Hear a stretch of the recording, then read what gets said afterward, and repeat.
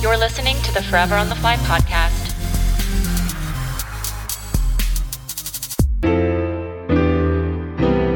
Hello, aviation nerds.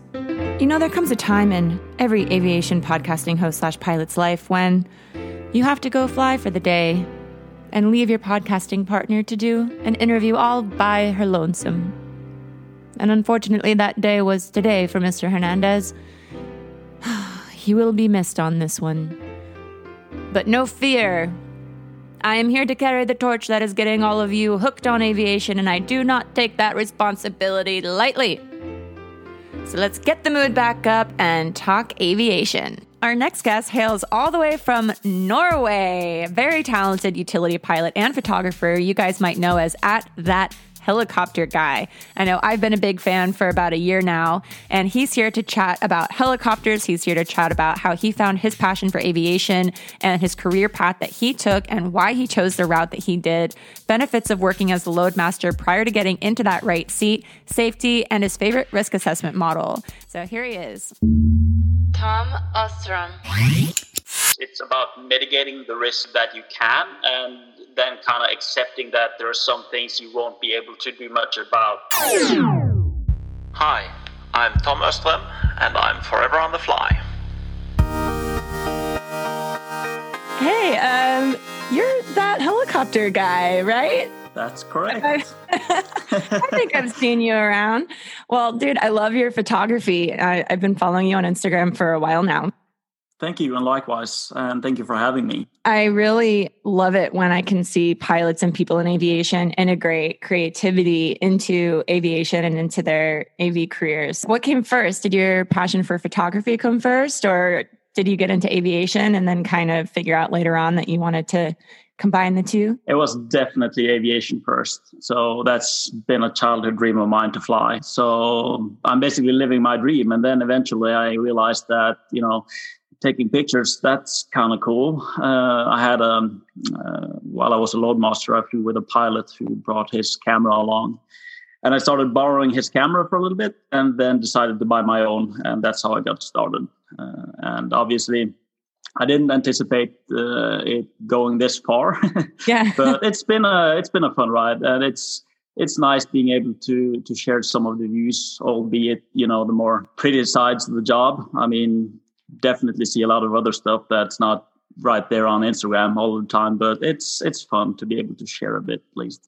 Yeah, those of us who like sharing our jobs on social media, we do what we can to share what we can about the work that we do and the things that we get to see. We can't show it all, unfortunately, but now you did mention to me before that, flying has always been a childhood dream of yours. Can you just run us through your story? So what initially sparked that passion for aviation and how did you get to where you are today? Well, it's just ever since I was little, I've had like this romanticized view about flying. It's pure magic, and that kind of stuck with me. But for a long while in my childhood, I didn't kind of think that I could be a pilot.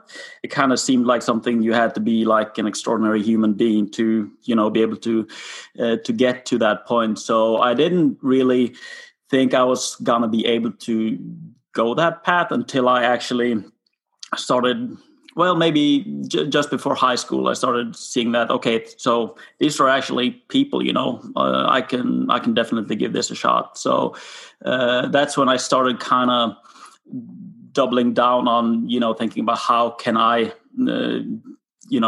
make a career in aviation. And I very quickly realized that considering my romanticized view of flying, and I wanted to be a pilot, and this is not talking down anyone that's flying highly automated helicopters and anything like that, but to me it was very much about being able to kind of master the machinery by yourself. And after having done a lot of research, I realized that helicopters was a very good entry into that, and kind of an area or a segment of aviation that is very specialized. Mm-hmm. And that requires a lot of training. It doesn't take that long to learn how to fly, but it takes a long time to master a helicopter. And obviously, we're never fully taught, but I kind of like that. It's kind of a craft, and it takes time to get there. So I started tinkering a bit with flight simulators in high school, and that kind of just cemented my view that this is something I want to do. It was really interesting, and I started taking glider lessons in high school. That didn't really pan out because of the logistics that were very, very tricky to get a hold on. I did some paragliding because that was easier. And then I got sidetracked for a little bit in the Army. I tried out for the Air Force, did not make that cut, which was a major setback for me at the time. And it was kind of hard to kind of be motivated after that. So instead of joining the Air Force here, because we have to do a year of mandatory service here in Norway, I decided to join the Army. I wanted to get as far away from Air Force bases and anything like that. So I joined an armored battalion, and kind of didn't think about aviation that much until maybe 6 months prior to getting out of that service. I decided that, you know what, I know other pilots who did the same thing. They tried out for the Air Force Academy and failed. And, it's not easy to get in. The year I applied, I think they had 1,000+ applicants for like 12 positions. Okay. So I did realize that it's possible to become a pilot and not, go the Air Force way to go about it. So that's kind of, I started finding my motivation gradually. But then again, I was sidetracked by a job offer in the Army, and I stayed on in the Army for another 3 years. I had a great time there. But at that point, when those 3 years were up, I realized that now it's time to get down to flying. And so I started a flight school here in Norway, and had a lot of fun. I realized very early on that, it's very easy to kind of always think about what's next, but I wanted to take a minute to kind of enjoy what I had at the time. And you probably won't have as much freedom when it comes to flying in your career any other place later on. So I decided to do my best in terms of appreciating the freedom I had in flight school. Whenever I had solo flights or navigation flights, cross-country flights, I tried to think outside the box a little bit and just try to keep it fun, and actually enjoy the fact that you're out here flying.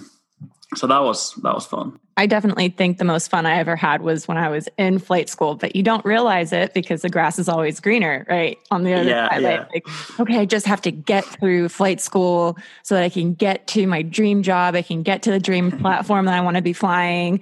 But yeah, what people really don't realize is like, you have your own aircraft and you get to go on these cross countries, and hey, let's just go get lunch over in Catalina, at least over here, which is something that I think a lot of students, because to get motivated to get through flight school, because it's so much work and you're working so hard to attain a goal, like you forget to enjoy the journey along the way. So I think that's a really important message. But totally, like we romanticize aviation before we actually get into it. We see these pilots as like gods, right?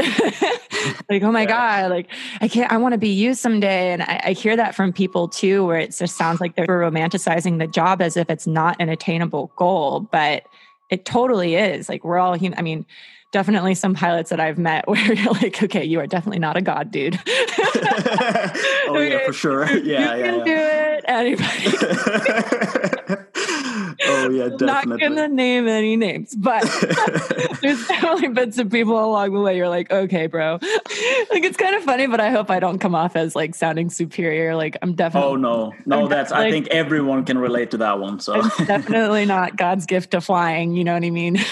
Like I have my own faults, obviously, like we all do, but we learn from them, right? We learn from the mistakes that we make along the way, and that's ultimately how we grow as pilots. Is like, it's so annoying when you see people that are flying flying S-92s, for example, offshore and being very superior towards people that are flying an R-44 on sightseeing, for example. I mean, it's not a competition, it's, and you're just as much a pilot if you're flying the 44 as a 92. You just have different things you have to focus on, Right. It's a different job, but I mean, you're both pilots, and flying a Robinson doesn't mean you're any less of a pilot.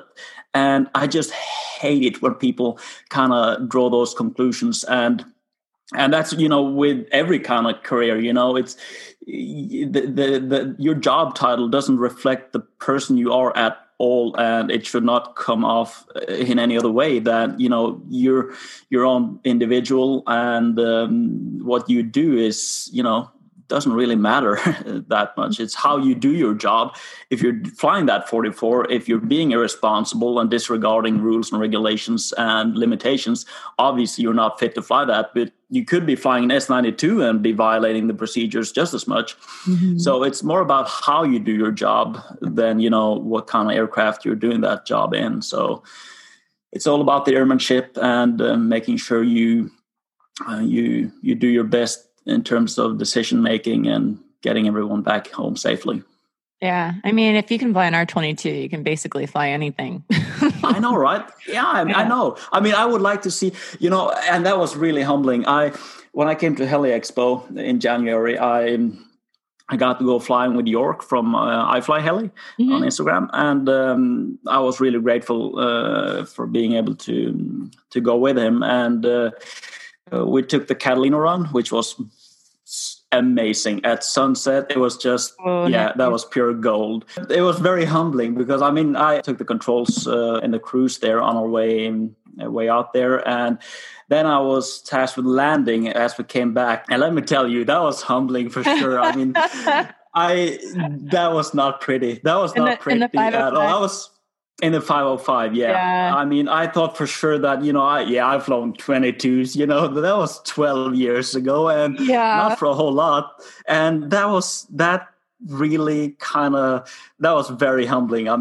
You're so used to flying the 350 and getting that experience. And I was able to land eventually, but it was not pretty. I looked like a student pilot. And that was definitely humbling. So you went through flight school.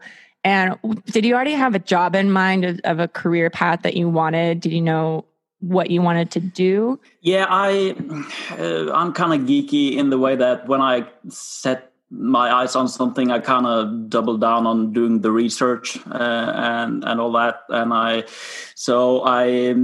did a lot of research into the market that I wanted to fly. I pictured myself, okay, so what is the job what's my dream job? And I started kind of talking to people that was doing that at the time and figuring out how I could kind of duplicate their paths career-wise.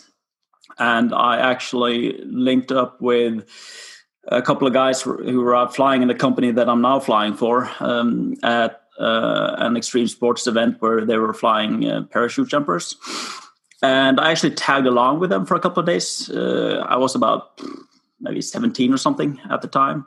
So I tagged along a bit and I realized that, this is definitely the kind of flying I want to get into. I knew that utility flying was, in terms of what I was saying before, this being a craft and it takes a long time to kind of get good at it. I figured utility is kind of sort of the pinnacle of that in many ways. To me, utility flying is what I see as the pinnacle. That obviously doesn't mean that there are not other parts of the industry that are at least as challenging and requires as much skills to operate different kind of helicopters and operations. So, but to me, that's a very, that pure hand flying thing is very important, while obviously you have very many other areas within rotary aviation that are just as challenging. And say just instructing, for example, that must take so much patience and so much skill to get that in. I would not make a good instructor for sure. So I don't want to, it's, I kind of found my area of interest and I'm very happy that I was able to try that out. Yeah, I mean, flight instruction, I know a lot of pilots who wish they could have just completely skipped over that step in building their flight time. But I know when I was an instructor, it's just a whole different set of challenges, right? I know about 98% of my students, English was not their first language. So that right there was already its own set of challenges. And let alone teaching multiple students at the same time, and everyone has a different style of learning. That's something that you have to adapt to as an instructor. Just totally different styles of flying. Not one is superior than the other. And, I probably would have stayed in instruction a little bit longer if the paycheck matched the amount of work that you actually put down. I would say I probably made about $23,000 a year working sometimes 6 days a week, teaching, 10 students at a time. It just wasn't worth it for me. It was time to move on and get to the next level.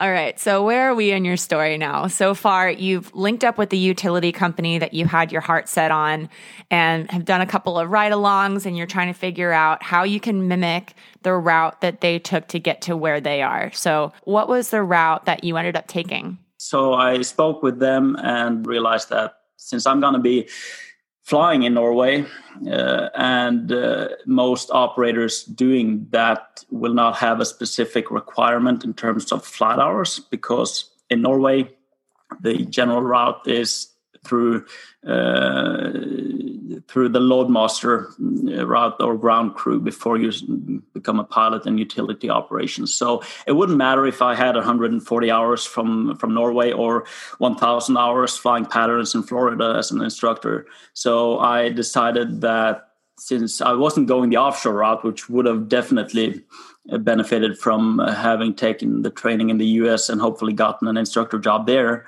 I decided to stick closer to where the job was so that I can do some networking as well. You knew you had a goal. You wanted to fly utility. And even working just as ground crew, you're getting on-the-job training. You're still getting to fly with the pilots and getting to learn the mission first, rather than necessarily learning the equipment and the actual skill of the flying, which I think is really beneficial. So how did you think that helped you in the long run? How long were you ground crew for, and before you actually got to get behind the stick? Yeah, so I spent 3 years as a loadmaster before I became a trainee. And in those 3 years, you're basically handling all the groundwork in terms of, getting all the loads ready, making sure that they're secure, hooking the loads, refueling. You'd be doing fuel logistics, like driving fuel from A to B, driving equipment. You'd be washing the helicopters and doing all that, typical ground crew work. But as you said, I mean, you're in there in the cockpit, when you're flying from A to B, or when you're flying people to various sites, or you're doing photo missions or anything like that. So you pick up a lot, and you're flying with, especially in my company, we have approximately 14 AS350s at the time. And you pick up a lot of stuff from different people. So you kind of pick the good qualities of the various pilots, and kind of visualize, okay, so this is definitely a good habit. I want to take this with me when I start flying. Mm-hmm. So that was very, very beneficial, being able to see. I mean, there are so many ways of doing a job. Some are definitely better than others, though. So I tried to pick up some stuff there. And then once you start the trainee route, or like the final route there, which is kind of doing a little bit of both. It's a very gradual transition into the right-hand seat and doing things on your own. So you'll start out flying simple taxi missions or sightseeing flights and stuff like that. And then eventually you'll start flying a load here and there, simple loads, just big bags, to very kind locations that doesn't really require the precision that you later have to rely on. So I think it was a very, very gradual transition. It was very nice to be able to get it I would definitely not complain if I had gotten there faster. I mean, 3 years is a long time. And we have guys now, unfortunately, who spent twice that. And the reason for that, obviously, is that even though we only hire pilots from our pool of Loadmasters, we still there needs to be openings for pilots. And that hasn't been the case for a while in this current market, which is very sad, unfortunately. But that's kind of the thing that limits that. So you don't know getting in there how long you're going to be on the ground. Mm. And that could be frustrating at times, not knowing what's going to come up ahead. Right. It's not exactly guaranteed that you're going to be getting into the pilot seat anytime soon until somebody leaves the company. And if it's a good company, I guess people would probably be sticking in there for a while. So I guess you're pretty lucky that 3 years as a ground crew member and then a year as a trainee. That's pretty good. Even though it took you longer, the mission first, and then being able to focus on the precision flying, because, obviously, like you said, that's kind of the pinnacle. A lot of people believe that too. It's just that utility is such a precision type of flying. You see these guys slinging, Christmas trees on YouTube videos like crazy people. That takes a tremendous amount of skill. Even with what I'm doing, and I'm just flying charter, super simple from point A to point B, bring this crew, bring, this organ from point A to point B, not doing any off-airport stuff, literally just flying and learning the new machine, which is a more complex machine than I've ever flown before, the AW109.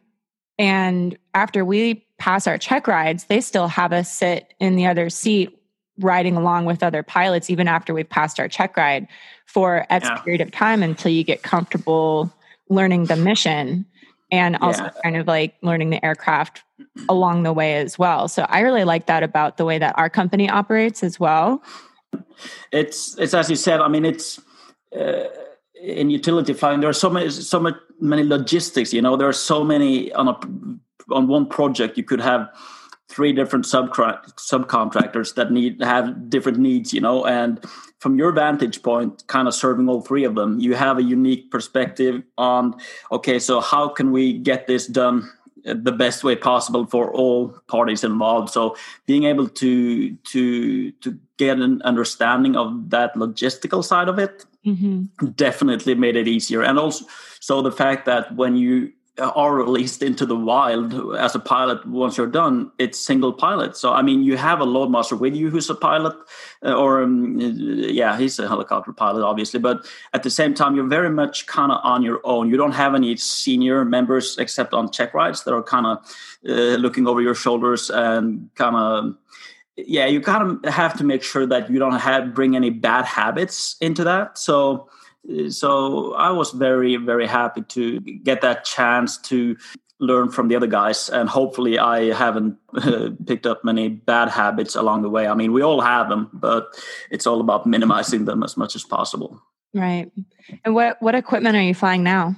I'm flying the AS350 most of the time. I also did the type rating on the Super Puma earlier this year. So that's so much fun. I mean, I mentioned before I'm a geek, and that thing, it's old. It's the first production Super Puma. It was the first one to roll off the assembly line. And so it's vintage, proper vintage, but it's so much fun. And I love that. I love the fact that it's old and that you have the old analog cockpit and everything. It's just the photographer in me, at least, I think that has a much more aesthetically pleasing look than old glass cockpits. We have 3 Augusta Westland 169s or Leonardo 169s flying for a marine pilot transfer operation, and it's all computer screens. I mean, I get that at home on my flight simulator. It's.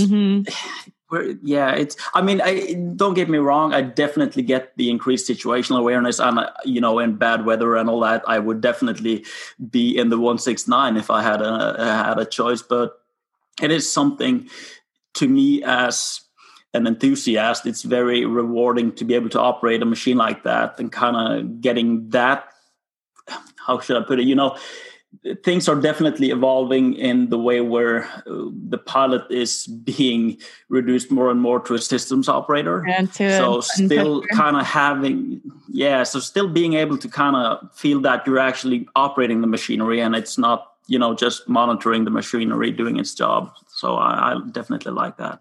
Yeah, I like to feel like I'm, it sounds so cheesy, one with the machine, but really like getting into the 109 has been really cool because of the automation. And I'm like, okay, if I was in IFR or got hit with any bad weather, that's the machine that I would want to be in with the automation. I could just press a button. Literally, if I start getting disoriented, you just hit the go around button. It puts you in a stable 700 foot per minute climb.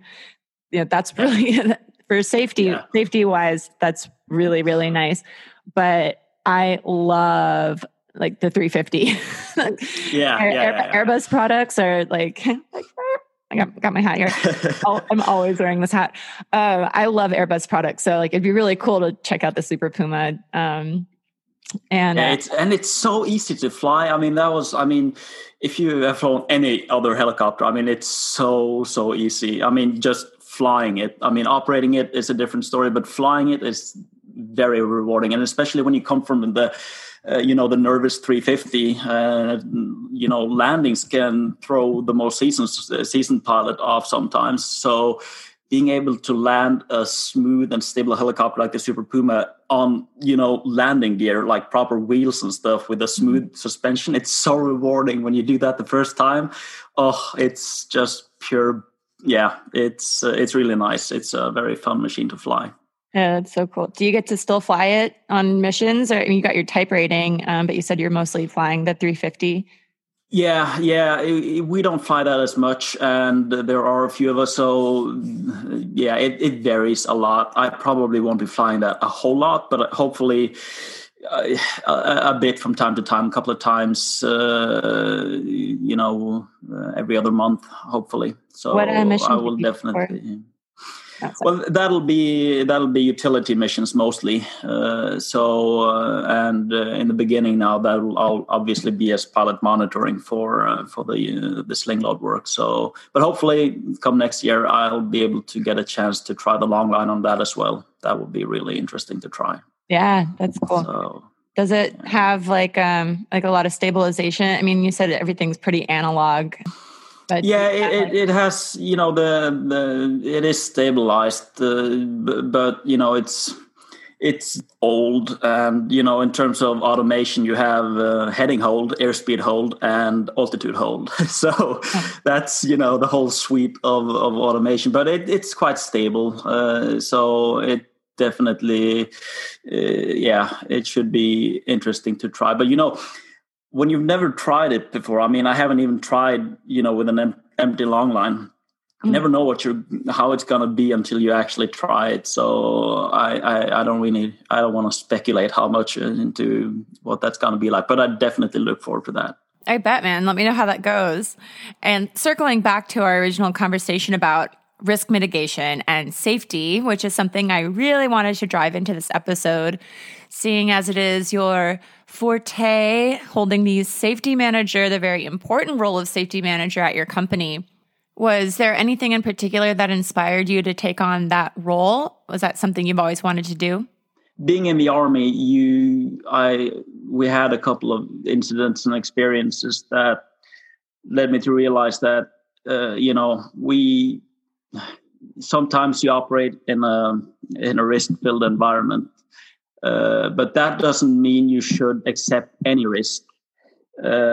So it became apparent to me that in many cases it's about mitigating the risks that you can, and then kind of accepting that there are some things you won't be able to do much about, Mm-hmm. And I kind of realized that moving into aviation as well, and having seen what can happen, and having lost friends in aviation as well, you realize that this is definitely not a regular job in many aspects, and it is a risk-filled environment. But it's I just realized that I kind of have an eye for seeing the risks that will always be inherent, but what can we do to mitigate those risks as much as possible? And more than anything else, I mean, what are unnecessary risks and why do we take unnecessary risks? So the whole risk-reward concept is very important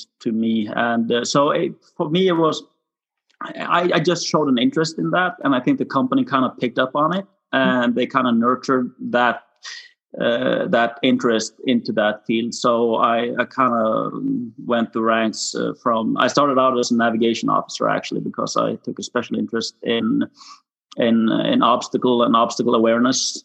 So we developed some systems there to kind of increase the situational awareness in the cockpit. And then I became a safety advisor and aided in the safety promotion work, investigations and stuff like that. Then became a senior safety advisor before I became the safety manager. So the company was very accommodating and nurtured my interest for flight safety in a very good way, I think. So it's been interesting to I mean, I love flying, but it's definitely interesting to be able to affect the safety aspect of it as well. Yeah, that's super interesting and super important to have somebody like you within a company as a safety manager to create the right environment and to set the stage for a safe working environment that could potentially save people's lives in the long run. And there's so many different models out there that we can use to assess and mitigate risk. And throughout my career, mostly, even in the Coast Guard, we'd go out on a search and rescue mission. We'd have to do a standard green, amber, red risk assessment model to determine whether or not it's going to be a go or a no-go. And it's very simple. Environment, pilot, crew, everything gets assigned a numerical value, and eventually it all adds up to whether or not we're in the green, which means go, amber, which means use some caution. Maybe we can find a couple of things within our assessment that we can change and improve on to bring our score down. And then obviously red would be a no-go. And that's just like a really basic model across the board. But there are a little bit more complex ones that we can use. But in your opinion, as a safety manager, what is your favorite risk assessment model and how does it work? Well, it's based around the green, amber, red model, as you mentioned, but with a bow tie kind of approach to it, kind of seeing where the barriers kind of fit into place. Mm-hmm. Is this a measure where we reduce the likelihood of something happening, or is this something that will reduce the consequences of that happening, So say, for example, birds, they're a hazard. They can lead to a bird strike on the windshield, which can lead to pilot incapacitation. And obviously that'll be a very bad day indeed. Mm-hmm. So in terms of if you look at that example, you can mitigate the risk by reducing the speed in known areas of birds. That'll reduce the likelihood of the event, right? So that'll reduce the risk of you even having a bird strike. Mm-hmm. But then if you want to go further and you want to say, okay, so are there other things we can do? So how about we wear a visor? We wear a helmet and a visor. That could maybe, if you're lucky, mitigate the effects of a bird strike through the windshields to the fact that you're not going to face a pilot incapacitation anymore. So I think that's a good way of seeing it and kind of being aware of what mitigating actions you're putting in place and how that kind of affects the whole scenario.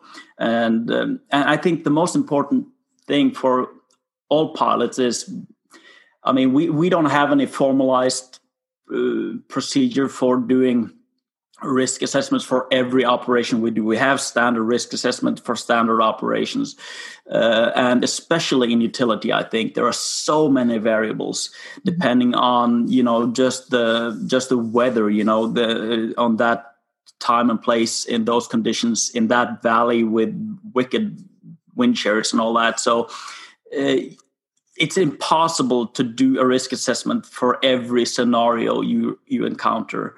So in my opinion, it's as much about making people accustomed to kind of doing these things in their head as they're flying. Yep. And especially what you were saying about, you have you have several risk factors, but when those accumulate, that's when you go into the red, overall, and you can deal with maybe one or two or three of those things and it's fine. But all of a sudden you have like 6 various fields of the operations that is kind of borderline. You didn't sleep well. You have a loadmaster with you who's his first job, first week on the job as a solo loadmaster, and the weather is really bad, and you're mounting a cell phone tower, for example, and it's just one of those factors could be okay, but then you start to add those, and seeing as it's impossible to kind of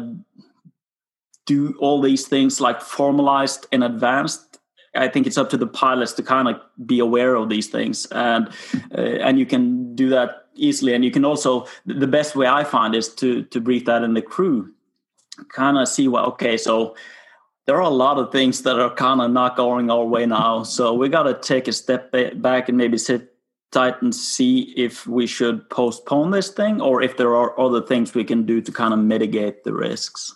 Right. And like you said, we do these risk assessments before the flight, but it's also something that we're constantly doing while we're flying, right? That's something that we do need to get accustomed to. We're making a million decisions throughout a flight, and it's nice to have sort of an organized way to assess your risks, always going on in the back of your head while you're flying, right? The PAVE model, pilot, aircraft, environment, external pressures. These are all things that we should be assessing and reevaluating constantly while we're flying. And if any of those things gets beyond an acceptable amount of risk, trying to figure out ways to mitigate those items. So you're flying along, you're running into some weather, you're still within your personal and company minimums and legal minimums, but what can you do to mitigate the risks of accidentally flying into IMC and not get disoriented? All right, I'm going to slow down my airspeed. I'm going to throw on my autopilot. Doing those 2 things, those are already helping to bring the risk factor down. On a single flight, perhaps, there are so many little variables that you have to consider. And I think it's important to be aware of those decisions at all times, because you never know. I mean, you may have done, there are pilots that they've flown 9,000 hours. They've done this thing their way their entire career, and it's been fine. But then one day the Swiss cheeses, align and they have an accident. I mean, just because it's been fine the other times doesn't mean it will be fine every time. Mm-hmm. So making sure that the decisions you make are sound, even though they maybe just a minor decision. Like for instance, we at our main base, we taxi out onto more or less by the threshold end of the runway. So you could either choose to depart to the east, which gives you probably 100 meters of runway, 300 feet, and then opposite you have maybe 1,400 feet of runway. So why if there are no wind conditions or anything like that, why wouldn't you then choose to go even though it takes you longer to fly the long way and use the runway?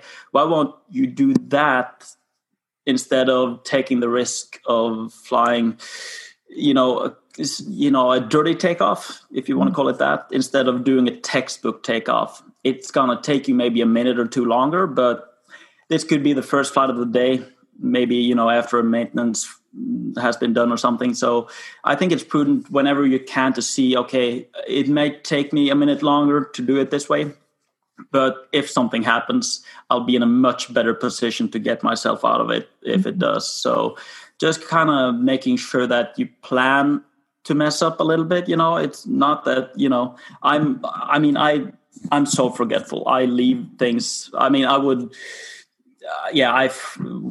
definitely forget where I put the keys if it wasn't for the fact that I know that I'm forgetful. So I never leave my keys anywhere but in my pocket or on my counter here. So I kind of try to mitigate the fact that I'm forgetful when it comes to stuff like that. So I have to make sure that I have routines to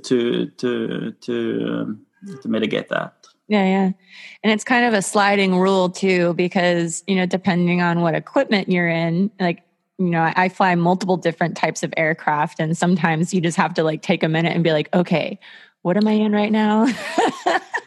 Okay. Yeah. I'm in the 109. I have 2 engines versus I'm getting into an AS350 and I have 1 engine. So coming down to, a 100-foot hover and coming straight down to a helipad might be a little bit less of a risk in a multi-engine than, in an AS350.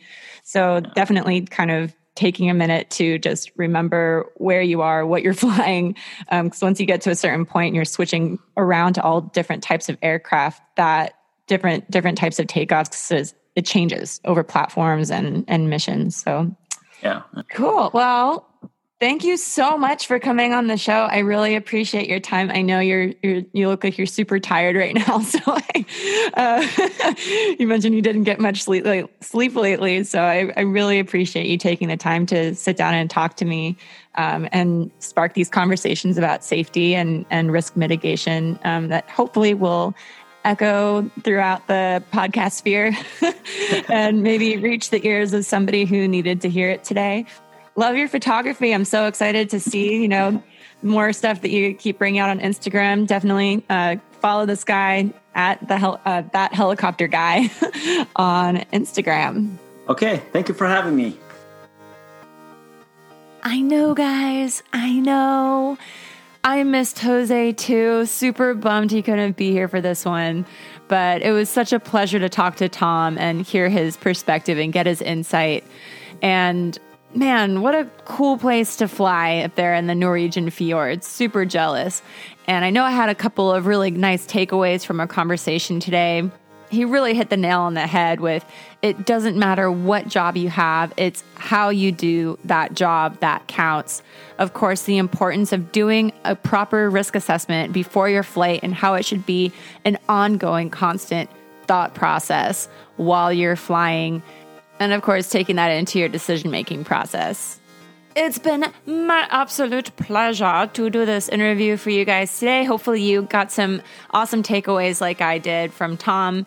And go ahead, hit that subscribe button, leave a rating, leave us a comment.